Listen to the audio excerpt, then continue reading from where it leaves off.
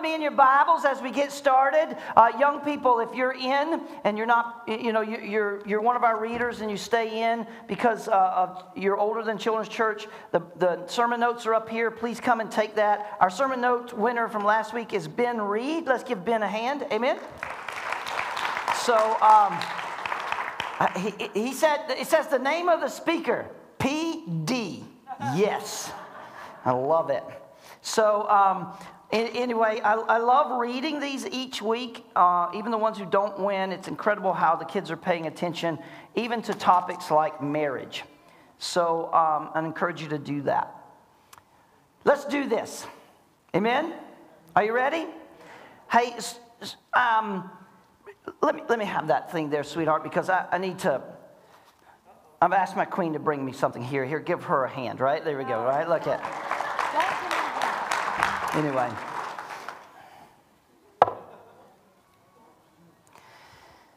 Let's talk about this. Happily ever after. Happily ever after. I want to talk to you about a couple who, when we read their story, we can literally bring into our mind and heart, our thought process, this phrase, marriage made in heaven. It's incredible. Isaac and Rebekah's story is an incredible story. It's a story that leads us into some things that we really need to think about. And so in Genesis chapter 24, let me read to you just to start there at the first verse. Now, Abraham was old. Now, you know you're old when people call you old, but when God is writing a story about your life and he calls you old, he not only old, the Bible said he well advanced in years. And the Lord blessed Abraham in all things. And Abraham said to his servant, the oldest of his household, who had in charge of all that he had, put your hand under my thigh. Now, I'm not going to move theologically into this section. We can do that later. That I may make you swear for the Lord. You all right, Mike?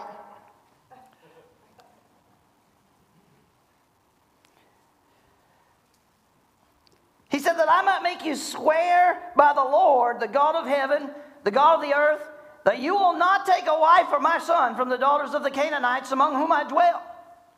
But you'll go to my country, to my kindred, and take a wife for my son Isaac.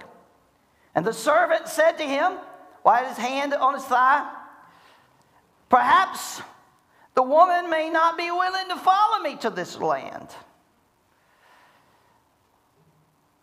Must I then take your son back to the land from which you came? And Abraham said to him, see to it that you do not take my son back there. You see, there's an important phrase. When God tells you to leave a place, he probably doesn't want any part of you to return. I just need to keep reading because I got a different sermon to preach. The Lord, the God of heaven, who took me from my father's house and from my land, my kindred, who spoke to me and swore to me, to your offspring I'll give this land. He'll send his angel before you, and you shall take a wife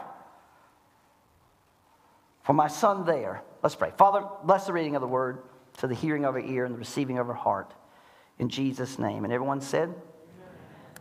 I just want to do something real quick. I want to thank Matt and Elizabeth for taking my wife and I on a little journey Friday. They had no idea. It was of the Holy Spirit. They hadn't planned it to be what it was. But my spirit's been renewed since Friday, and God spoke a little fresh. And I hadn't been to this spot in 21 years, but I know now more than ever why memorials will be built and altars will be built so that when you return to a place, even if you haven't been there in a long time, you can remember exactly what God spoke to you in that moment. And over 20 years ago, Friday, I was able to sit down in the very seat where God spoke to me and said, move to Michigan. I hadn't been back there in so long. And my wife and I both just kind of walked around the whole place in glee, a little bit of antsy. And on our way back home, we just thought, man, I don't know how to describe it. Like there's some nostalgia to it, but it really isn't that. It's a refreshing into the amen of God. Right? It's just like, so sometimes you get so focused and so hard, working so hard and being obedient in what you know God spoke to you, and you do it for so long that the freshness of the presence of God in that word can sometimes fade. And so we did that Friday. It wasn't rehearsed. It wasn't intended to be that, but for us it was. And man, do I got a lot of thoughts now. The round barn in Napanee, where I can remember God pouring out His Spirit in incredible ways. Well, I would travel from Florida all the way to Napanee, never knowing that 20 years in the future, we all would stand in this place. Ugh. So it was good. Happily ever after is one of those things, right? So like, man, you can be married for a long time. Feel good about it. Been working hard at it. But let's all admit it. There are times when it fades. Amen. Someone said she doesn't need a mic. Happily ever after is one of those terms that we often use when a story is an incredible story, but it starts off horrible. And at the end of the story, we go, oh, it's so good, yay. It's happily ever after. We see the slow motion running on the beach. Fabio's hair flying in the wind. You don't know Fabio, he's a pig farmer who happened to be a picture of him actually just played out on many romance novels. I don't know. Anyway. Happily ever after is how it ends. Usually starts off horrible. But what if it starts off amazing and it ends horrible?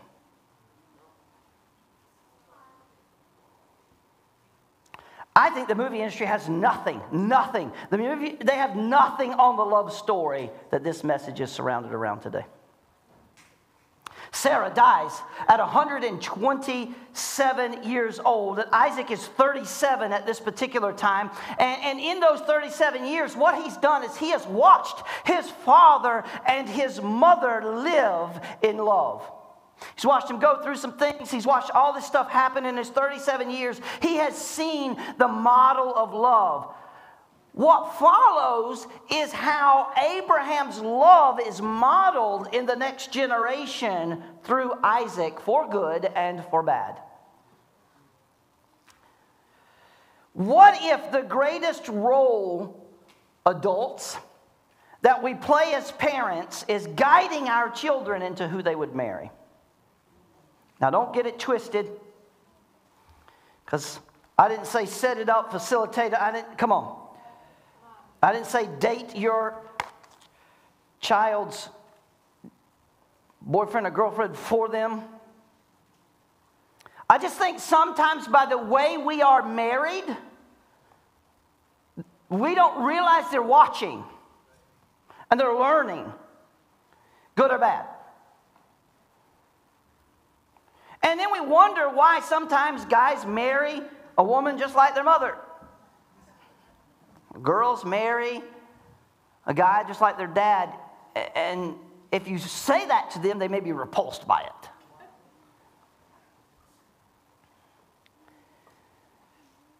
Abraham was involved in the process, verses 1 through 4. He says here, hey, I got to get involved in this process. Sarah has died, and I'm old. I'm going to die soon too. And so before I die, I got to get Isaac a wife. Something's got to happen here. And I love that not only was he involved in the process, not just by saying, I've got to physically be involved, but all those years just living his life and loving Isaac's mom, he was involved in the process.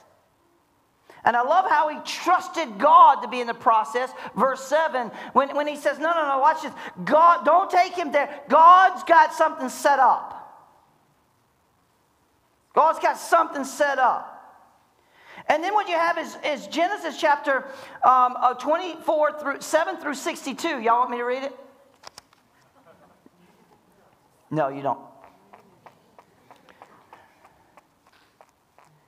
what we see is how marriage that's made in heaven should look like. Seems too good to be true, doesn't it? I mean, it's so too good to be true. It is the fairy tale. Come on. It's just a fairy tale in the Bible. This is a prayer. Listen, think about this. A prayer is made, a sign is asked for, and an answer is received. What a story. Like, come on.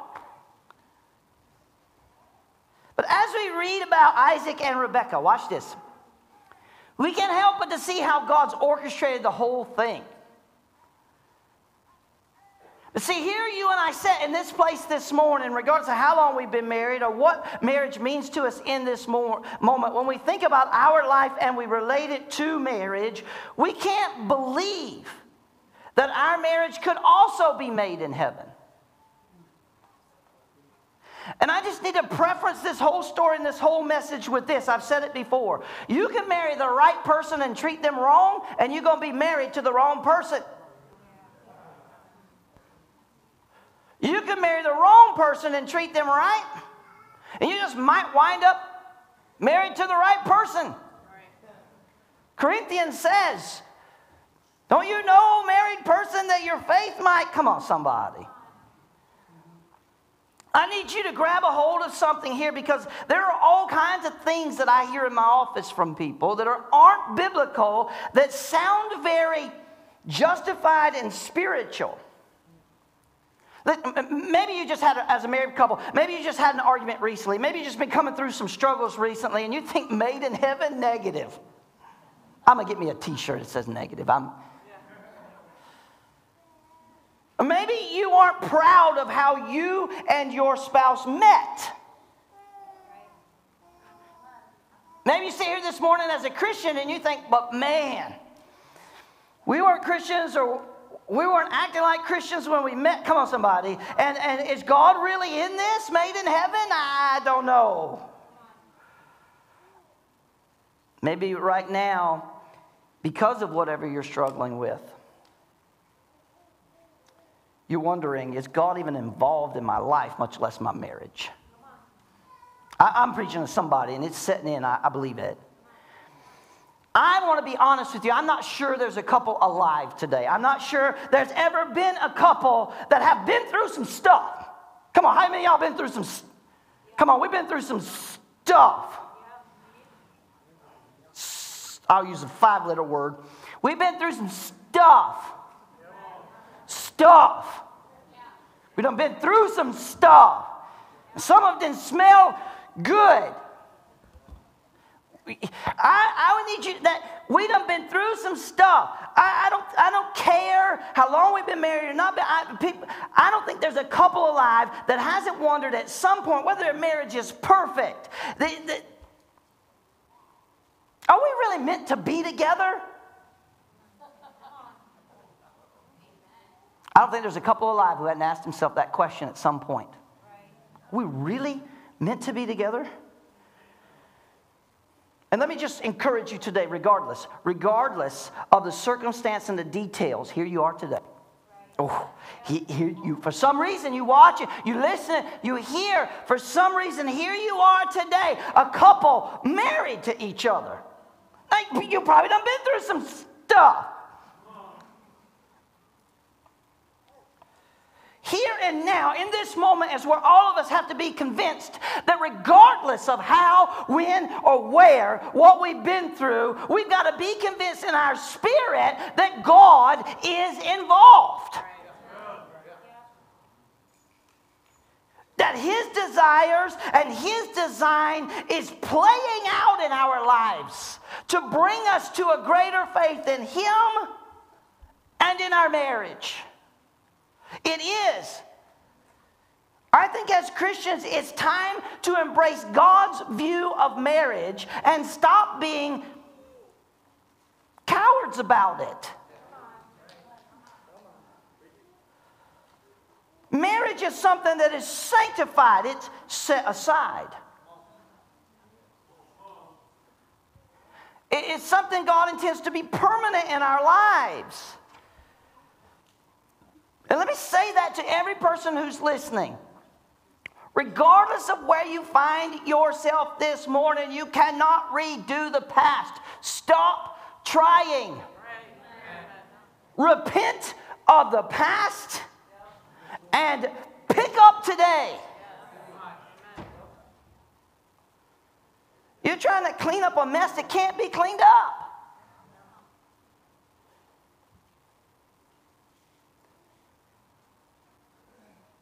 It's over. The past is over. It's gone. It's done. Are there regrets and consequences? Yes. I get it. I live in a world just like you do. But today in this marriage, where we are, God wants us to make it for His glory and for our joy. Let me say this so that you will remember it. Marriage is for His glory and your joy. And you might look at me today and go, Pastor Don, let me explain something to you. Ain't neither one of them things happening in my marriage. God ain't getting no kind of glory, and it ain't joy.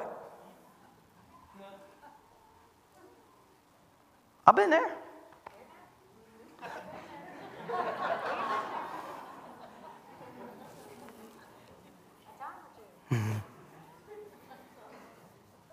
What we have here in the Bible is a fairy tale with a problem. Chapter 25. I just need a minute to move through something with you, married people. Come on. Your marriage is worth this. Chapter 25, verse 19. These are the generations of Isaac, Abraham's son. Abraham fathered Isaac, and Isaac was 40 years old when he took Rebekah, the daughter of Bethuel, the Armenian. I'm not going to try and say all of that. Verse 21. And Isaac prayed to the Lord for his wife. Isaac prayed to the Lord for his wife. Isaac prayed to the Lord for his wife because she was barren. And the Lord granted his prayer, and Rebekah, his wife, conceived. Gentlemen, your life will change if you stop complaining about that woman and start praying for her. Not pray God get her, God bless her. I told you guys that story. My wife was so mad at me one day. She's standing on the couch so she can look me in the eye. So this little chihuahua. And nobody's scared of her. And I mean, she was giving me what for. I don't even remember what it was about. Probably rightly so. I'm sure it was rightly so. She's probably justified in that prophetic finger coming out. That head moving. And I just remember in that moment, I've got an option here. I can be incredibly angry and enjoying her, or I can lead. And I remember looking at her in that moment and saying, you know what? I have never been so attracted to you in all my life. I love that spit and fire, right? Like, in the moment, it didn't really go over like I wanted it to.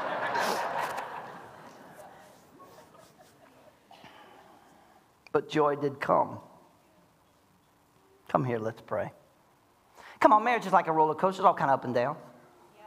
Marriage is like a roller coaster. Come on, it's all kind of up and down. The biggest issue here we have is in their marriage, is in the beginning, Abraham died. It had to crush them.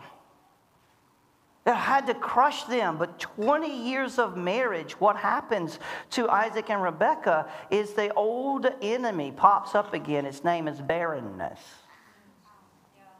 And Sarah and Rebekah have this thing in common, right? Like they both struggle with this issue. And for Isaac too, he had this thing in common with his dad. And I can think in my mind, what did dad do in this situation?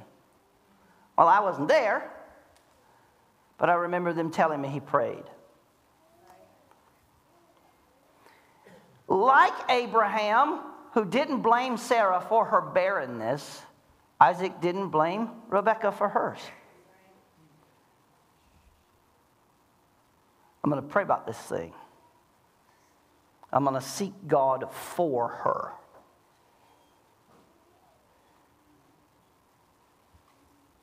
The outcome of a husband doing the right thing, y'all not ready. Every man's about to run out the room. The outcome of a husband doing the right thing, y'all not ready. Twins.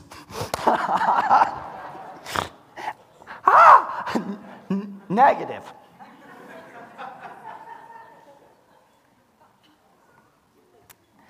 I love this. God comes to Rebekah and says to her, because she's never been pregnant before, all of a sudden she's pregnant and there's stuff happening that she's not used to. She doesn't understand all of this that's happening inside of her, and it feels funny. And she seeks the Lord about why she feels so strange. And God himself comes to her, I don't have time to read it to you, and says, hey, don't be bothered by it. There's 2 nations in your belly, and they're wrestling with each other. Every couple struggles with communication.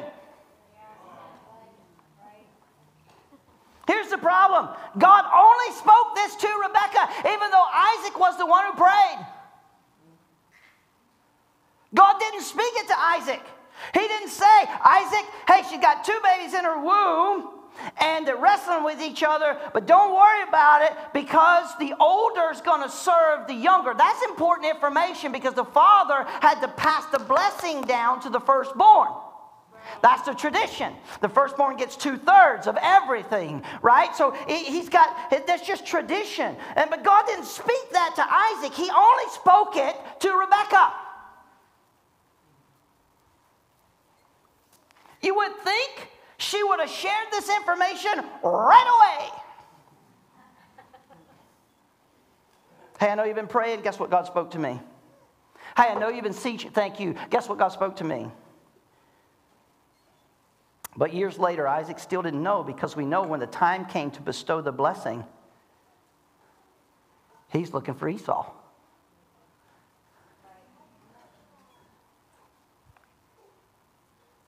That's a long time not to talk to each other about something very important. So the struggle continues because the Bible shares with us that they each had their favorite. Verse 28. It says that Isaac loved Esau because he was a hunter, and Isaac liked to eat his meat, and to kill. Oh, yes, right? And Rebekah loved, she loved Jacob because, right, like he would get in the kitchen with her and spent some time with her and that kind of stuff. They each had their favorites. It's a devastating scene, church. Because here what we have is a family made up of divine love where 2 boys are only half loved. I'm talking to some married people. And the question is, what good can come from that? And the answer is simple, none. Let me show you. Isaac, because of fear, dishonors his wife.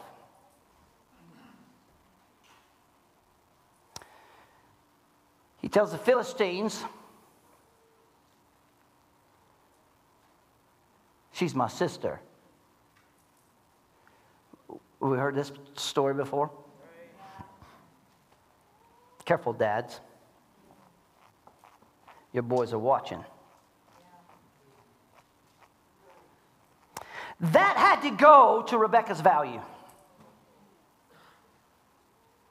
Not maliciously. He didn't do that maliciously towards her. He's trying to save his own skin because he thinks they're going to see her beauty and kill him so they can have her. So he preempts this just like his dad did and said, hey, she's my sister. Right? That had to go to her value because that was one thing she would have known about. And to hear her husband choose himself over her. I got a lot of guys who'll sit in my office and say, I would die for that woman. I'll die for her. You willing to cease, you willing to stop breathing for this woman. But you can't treat her good while you're alive. You ain't going to die for her. You're not going to die for her.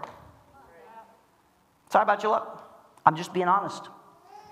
What you need is a goldfish.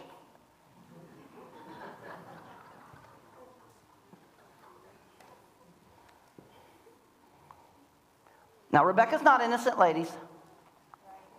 She manipulates her favorite son into lying and stealing the blessing that was already his. Instead of waiting for God to supernaturally move and honor his promise to her, she didn't come into some kind of agreement with God and say, God, I'll do this if you give me that. No, it was God who approached her and said, this is what I'm doing. Right. 2 boys, don't panic. The older's going to serve the younger. Right. He said that to her, not her to him. So she gets involved and preempts the plan of God through manipulation.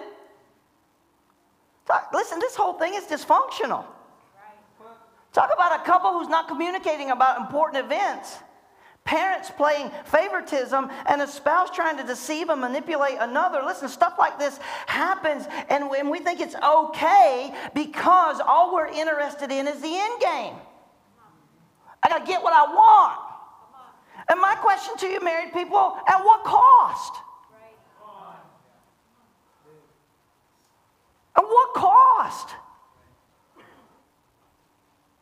There's always a price to be paid. Watch this. An alienated son, Esau, out of anger, to spite his parents, decides, I'll get revenge on them for what they've done to me. I'm going to marry a pagan woman. He knew that would displease his parents. And on top of that, I'll kill Jacob the next time I see him. This thing is just blowing up. And so Jacob's forced to run for his life. And you listen to this. You listen to me very well, married people.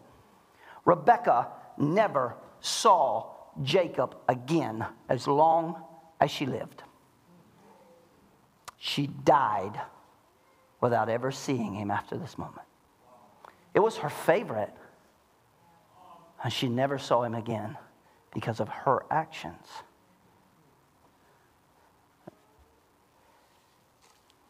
And if you read Genesis chapter 27, when she talks about it at the end of her life, she talks about such regret.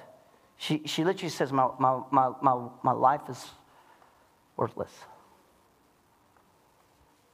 So much regret.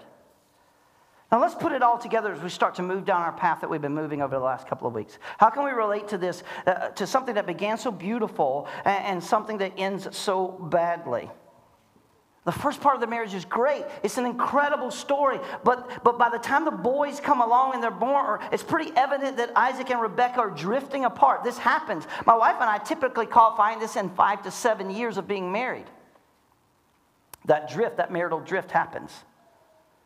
And all of a sudden, kids and chores and job and work and everything takes over any time you have for each other.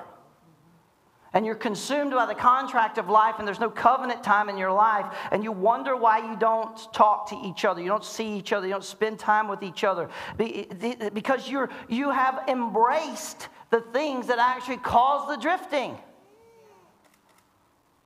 And so when we hear these things, we start to challenge the drifting. Kids aren't bad, jobs aren't bad. Come on, somebody. But I'm not saying it's evil things that cause us to drift. Kids are great. They're a blessing from the Lord. The Bible says, blessed is the man whose quiver is full of them.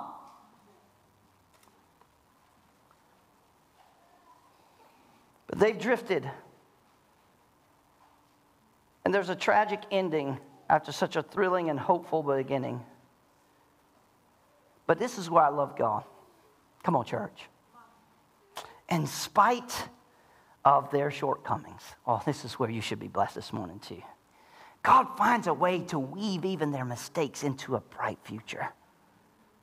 And I am here this morning to tell you, and as long as I get to speak on this topic, I will continue to tell you, married people, I don't care about your shortcomings. If you will surrender to God, He will find a way. He will find a way. Excuses are laziness. And I don't mind challenging that. And an adult should not have any. Marriage is for the adults, by the way. An adult has nothing to do with how old you are. If you're not an adult, you're not ready to get married. Let me just tell you something about marriage. Marriage is the one thing that's designed by God to show you exactly how immature you are. And Pastor Don's preaching right there. That wasn't even in my notes. I don't get to how many times I've had to come to my wife and say, please just forgive me. I was just immature. Make no excuse about it. I'm just, at that moment, over that thing, about whatever that is, I can't even remember what now. But that's it. Most things that cause us trouble, most, come out of immaturity. There are some big issues. But see, I don't think the big issues are the things that actually we can't climb.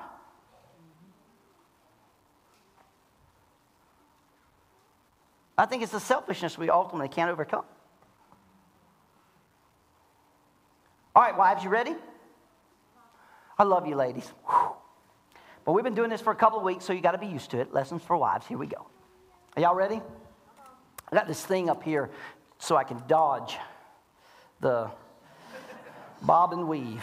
That's what it is, right? Ladies, character counts. Ladies, there's nothing more beautiful on this planet than a woman of character. It's nothing to do with what size jeans you wear. There's nothing more beautiful on this planet than a woman of character.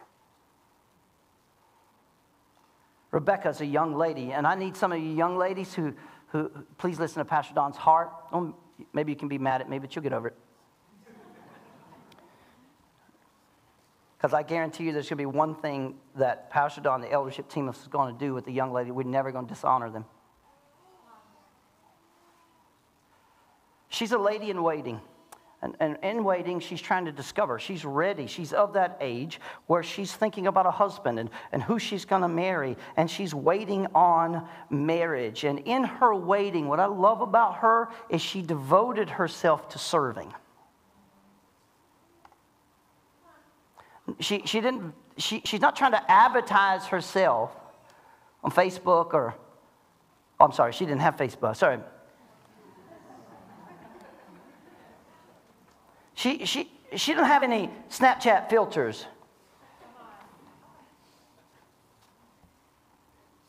Because let me tell you something, young ladies, your beauty has nothing to do with how, why, or how much makeup you put on. It has nothing to do with it.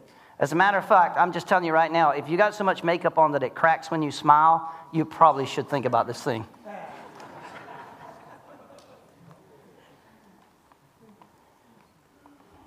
I'm not anti-makeup. The barn needs paint and paint it. I need a little bit of paint up here sometimes. I know, I get it, right? Who was it? Was it one of the Wells boys that asked me how I got it so shiny? And I'm like, dude, that's the anointing. What you talking about?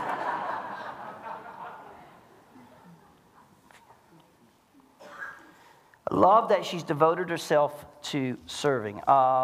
Chapter 24, verse 14. Watch this, young ladies. Let the young woman to whom I shall say, please let down your jar that I may drink. Who shall say, drink, and I will water your camels. Let her be the one whom you have appointed for your servant Isaac. By this I shall know that you have shown steadfast love for my master. So he lays out this fleece, if you will, and says, hey, the first young lady who comes up and not only gives me some water, but waters the camels. I need you to understand something. There's 10 camels here. Now, let me give you a little bit of note about camels, young ladies. All right, so she's not required. She's not paid to do this. This is not her job or whatever. She's serving, just serving like she can serve. You know, it took, here's what scholars say, to legitimately satisfy the thirst of 10 camels, it took over 250 gallons of water.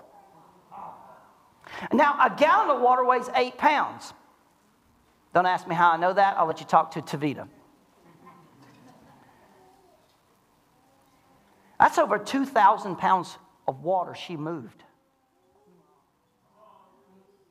Oh, how long did that take? She hadn't been to Dave's gym. She ain't done no deadlifting. How long did it take her to move 250 gallons of water to legitimately satisfy, to legally satisfy, to rightly satisfy the thirst of those camels? She worked hard.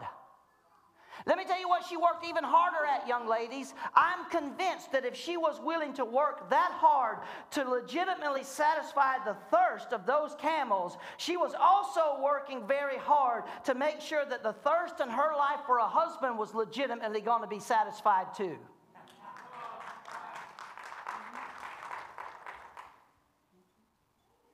I got to move on. Because I just need you to understand, not every young man that comes in your life that knows how to get to the 50th level on his video games is a guy who...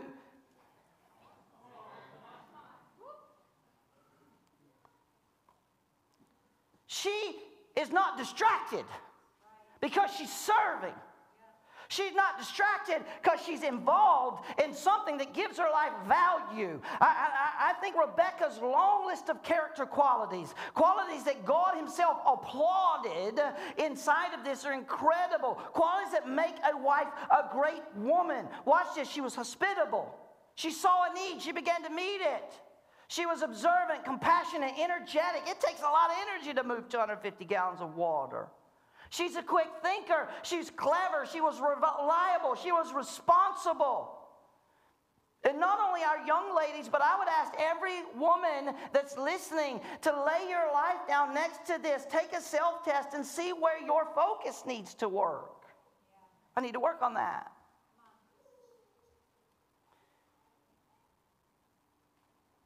Character counts, ladies. And you're never more beautiful when you walk in character.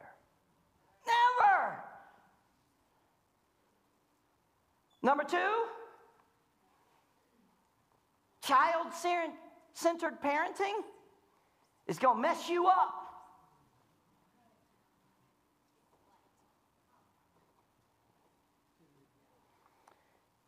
They played the favorites.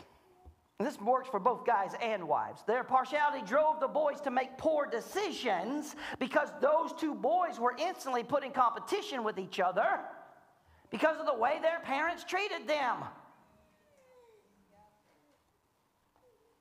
They played the favorites, and their character flaws came out because of that. See, with the Spirit's love, it is impossible to love one child more than you love another. Now, because they're different, you love them different. And therefore, you treat them a little different. Loving them the same doesn't mean equal benefits. It just means equal investment. Ooh. I'm asking you, married people, don't endanger your family for the lack of love when Christ has enough love for everybody. Every child should have 2 parents who love them. It's true.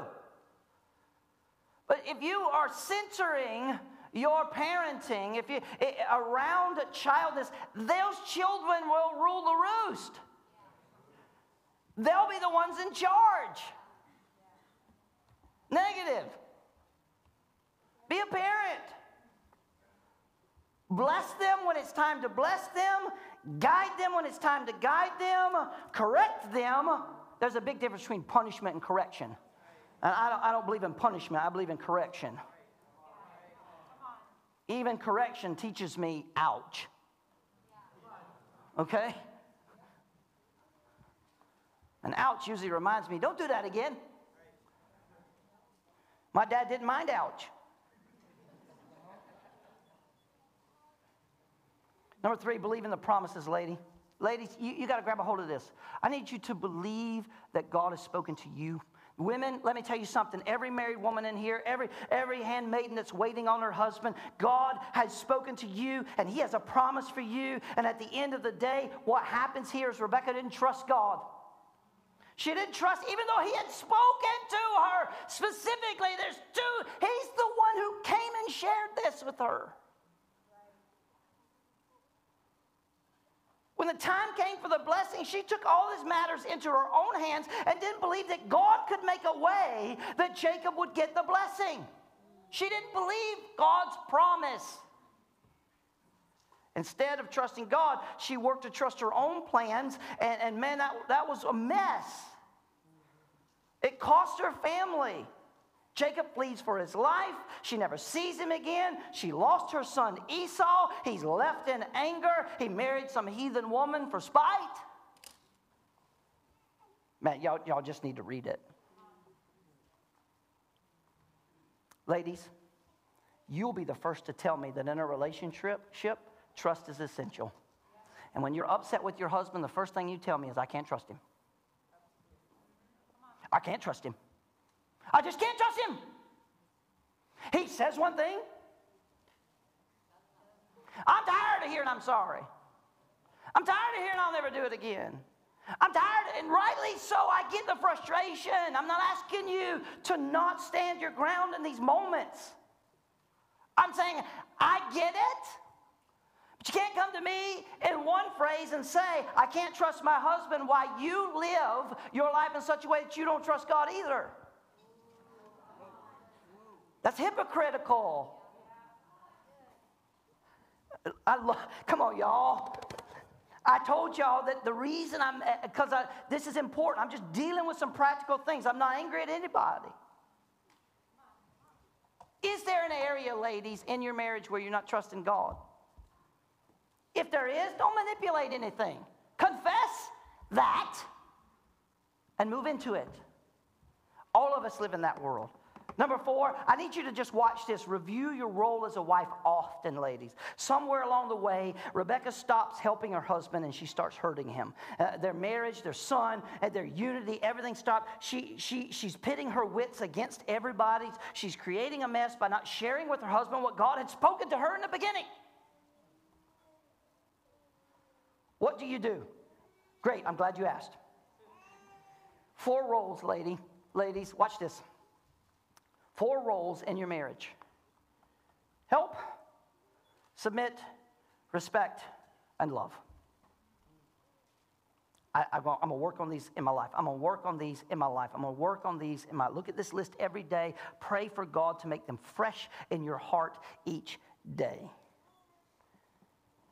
There's a great question my wife and I like to ask wives when we sit down with them and talk about what's really going on. And what we do is we talk about their own actions and where they're at.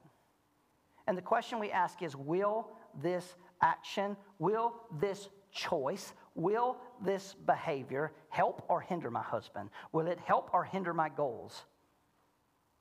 Ladies, you love Proverbs chapter 31. Come on, I know you do.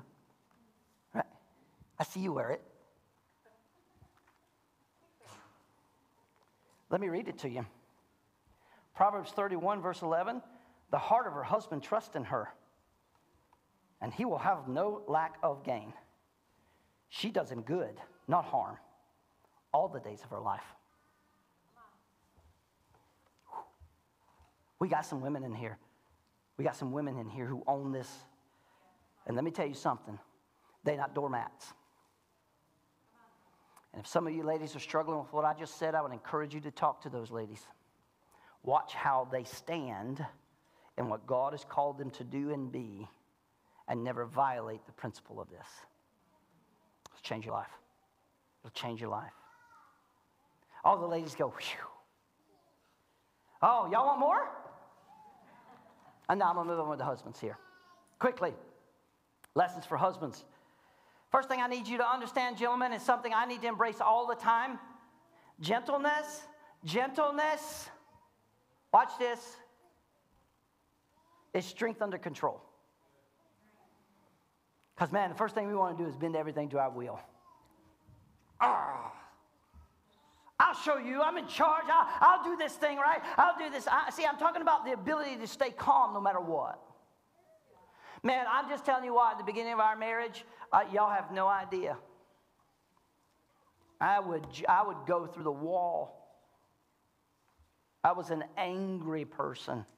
I've told you the story. I ran one of our cars in the other car. Come on. I was mad at my wife one day and dealt with a couple of stray dogs in a wrong way, and because I was mad at her, and God spoke to me about murder in my heart, not towards, but towards my wife. Gentlemen, I've been there.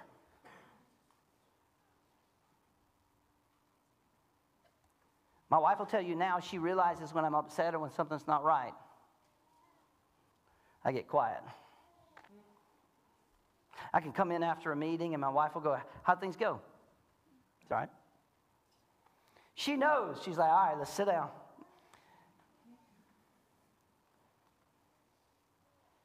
Something can go on and she can see, right? I purposed in my heart, right? God took my anger away. That was one of my prayers in the beginning is, Lord, take this away from me. I don't want to be angry anymore. Take it away from me. And I fasted and prayed and God delivered me from anger. And He delivered me from that thing. And the joy He gave me in my heart is something that I celebrate every day because I used to be that guy who would go through a wall. I was that guy who would run a car into. I was that guy, right? I was so angry at the world. I was bitter at everything and everybody. And I destroyed my relationship with my wife because I was so intimidating. With everybody, I was just intimidating. When I think about gentleness, it's a fruit of the Spirit. Gentlemen, Galatians chapter 5, it's a fruit of the Spirit. A godly husband is to be a leader who is marked by gentleness. Isaac displays this. He's meditating in a field one day, and here she comes by, right? He's just there. He's seeking out God for who she is, and there she comes. And see, there isn't a wife in this room or who is listening today who hasn't been through some stuff. Who doesn't want their husband to show a little more gentleness.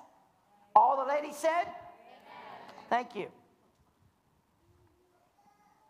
Be kind. Be gentle. She's not your enemy.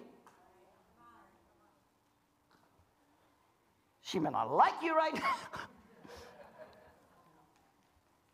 Let me give you a warning, gentlemen. A quiet spirit of meekness is noble until. I said a quiet spirit of meekness is noble until it becomes passive. Then it fails. It fails to make decisions. It fails to stand up for what's right. It fails to be true and godly. It fails to lead its own self. Let me tell you, every husband in this room, you can't lead a soul if you can't lead yourself. The first person you should be leading is you. Don't worry about who's following you, who's supposed to be following you. If you lead properly, the proper people will follow. Following has everything to do with willfulness. I guarantee you, gentlemen, if you will treat her with gentleness and you will not let meekness enter your life to passiveness and fail in your leadership, fail in those things, she'll follow you anywhere. Every man in this room is being given more grace by their wife than they deserve. I'm glad some guys said amen. That's true. Bunch of boneheads. All of us. That woman God gave you is the best thing that ever happened to you. She is the picture and the physical embodiment of the grace of God in your life. And just because she might get up on the couch and point her finger in your face, don't mean she don't love you. Matter of fact, it's that love that might drove her up there. I refuse for you to be a knucklehead. I need you to stand up. Let me me tell you how you'll get there, gentlemen. You got to tap into prayer. If you're a married man, you better be a man of prayer. Isaac was the one who interceded on behalf of his wife. She was praying. But come on. The Bible says that when Isaac interceded, God began to... Come on, gentlemen. See, this is a key role for you as a husband. Pray for her. She got a lot to do. And she's married to you. Pray for her. She needs prayer. A lot of it. Good prayer. The prayer that says, bless her, Lord. Fill her, Lord. Touch her, Jesus. Don't be praying, touch her, Lord, before I do. Her needs and concerns need to be our highest priority. Do you hear me, gentlemen? I believe this so much that I have gone to men and say, you got to quit that job. What are we going to do? You can have a job and not have a wife, or you can have a wife and get a new job. Which one you want? Quit that job. She's more important. Show her. Every man in this room needs to read the book of Hosea.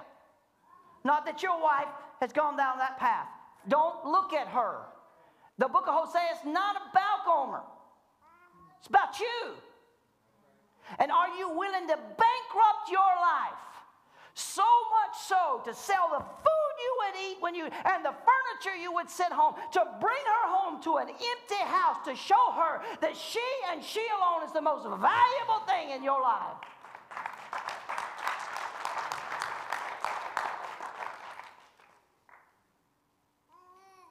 She gets out of order, and all of a sudden you want to read Hosea so you can see what God's got to say about her. Now, you better understand, it's called Hosea because it wasn't called Gomer. I need to move on. Let me tell you something, guys. Emotions are a good thing. Isaac wasn't afraid of his soft side for Rebekah. I love this about it, right? And this is demonstrating an incredible story, right? They're newlyweds, and here's what you love about newlyweds, right? You love to watch them. You ever watch newlyweds? Oh, just watch. It's like everything is new for the first time. It's fresh and it's exciting.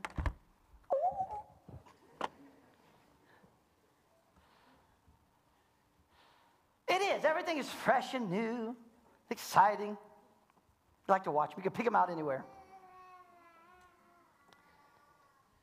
But watch this. Even after 40 years of marriage, listen to Abimelech's testimony about Isaac's love for his wife. Genesis 26. I'm going to read it to you because I can. Verses 7 and 9.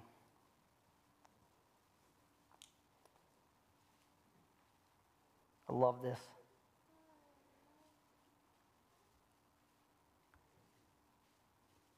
When the men of the place asked him about his wife, he said, she's my sister. For he was feared to say she's my wife, thinking lest the men of the place should kill him because of Rebekah, because she was attractive in appearance. When he had been born there when he had been there a long time, Abimelech, the king of the Philistines, looked out his window and saw Isaac laughing with Rebekah, his wife. So Abimelech called Isaac and said, behold, she's your wife. How could you then say she's my sister? Abimelech, a pagan, testified to a husband. Let's me and you both admit here. I know you love her. I can see it. I can see how much you love her. What if that was the testimony of every husband in this room, every husband who's listening? The world could look at us as husbands and go, man, I know he loves his wife. Look how much he loves her. And that's not about giving her things or providing materialistic things. But see, even in the midst of failing his wife, he failed her miserable. world looked at him and said, man, come on. Look at your emotions. You're like a little schoolboy when you get around her. Hello, somebody. Having emotions, gentlemen, a soft side with your wife is essential. And all the ladies said? Amen. And it should move you into the full revelation of 1 Peter there. And I've quoted the scripture to you. 1 Peter chapter 3, verse 7. The Bible says, watch this. Likewise, husbands, live with your wives in an understanding way, showing honor to the woman as she's the weaker vessel, since they are heirs with you of the grace of life, so that your prayers be not hindered. Honor that woman. Bless her and be soft to her. And I just want to say this to us as husbands. We will probably never fully understand our wives, but that doesn't mean we can't be there for them.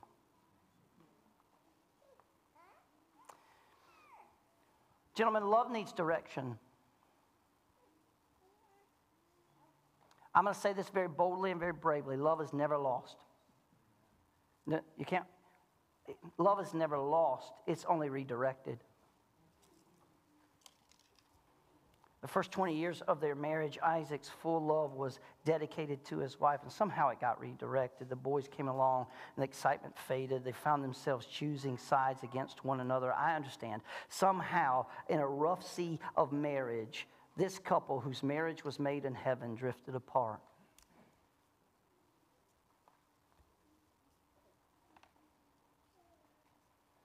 Gentlemen, your love as a husband is to be directed at your wife, period. Period.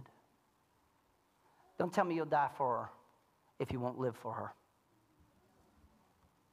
Don't tell me you'd give up your life for her if you can't give up anything in this world for her. Love your wife as Christ loved the church. He left heaven. There's perfection.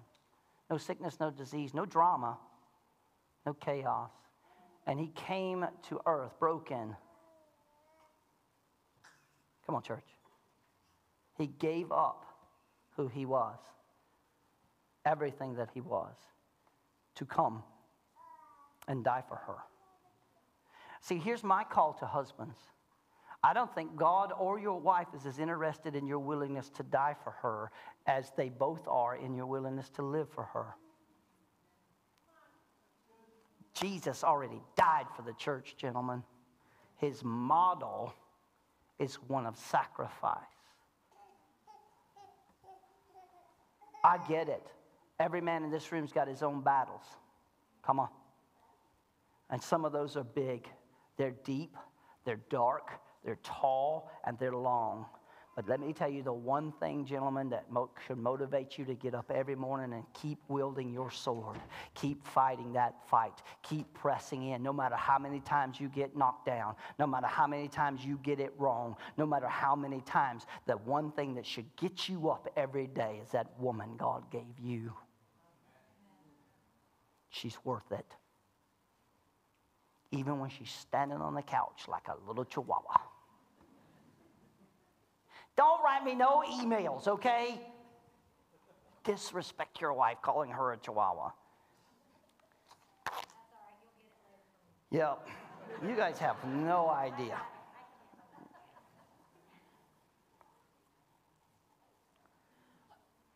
A wise husband realizes that his marriage is always a work in progress. That means you got to do your part to keep it alive, gentlemen. You can never think that your marriage has arrived. Here we sit in this room this morning, and we understand that the love of a husband and a wife is an incredible story.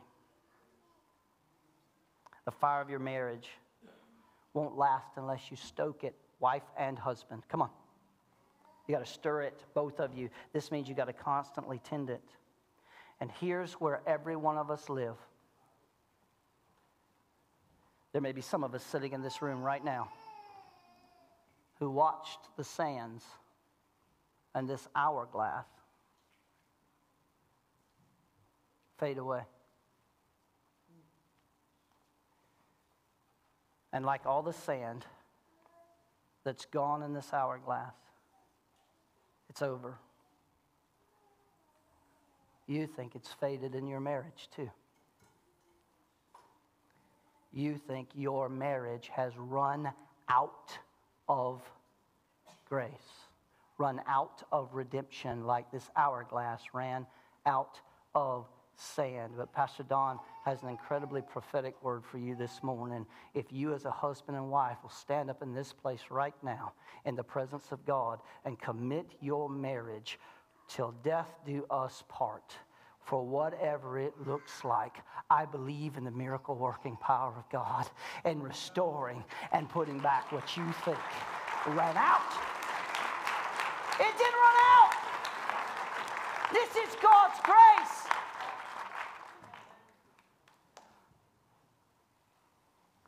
That's God's grace. You think you've run out. Christy Munson came up to me during worship and she said, I see an hourglass. And I was like, oh yeah. And she said, people think that time has run out in their marriage. Oh. Not as long as Jesus has something to say about it.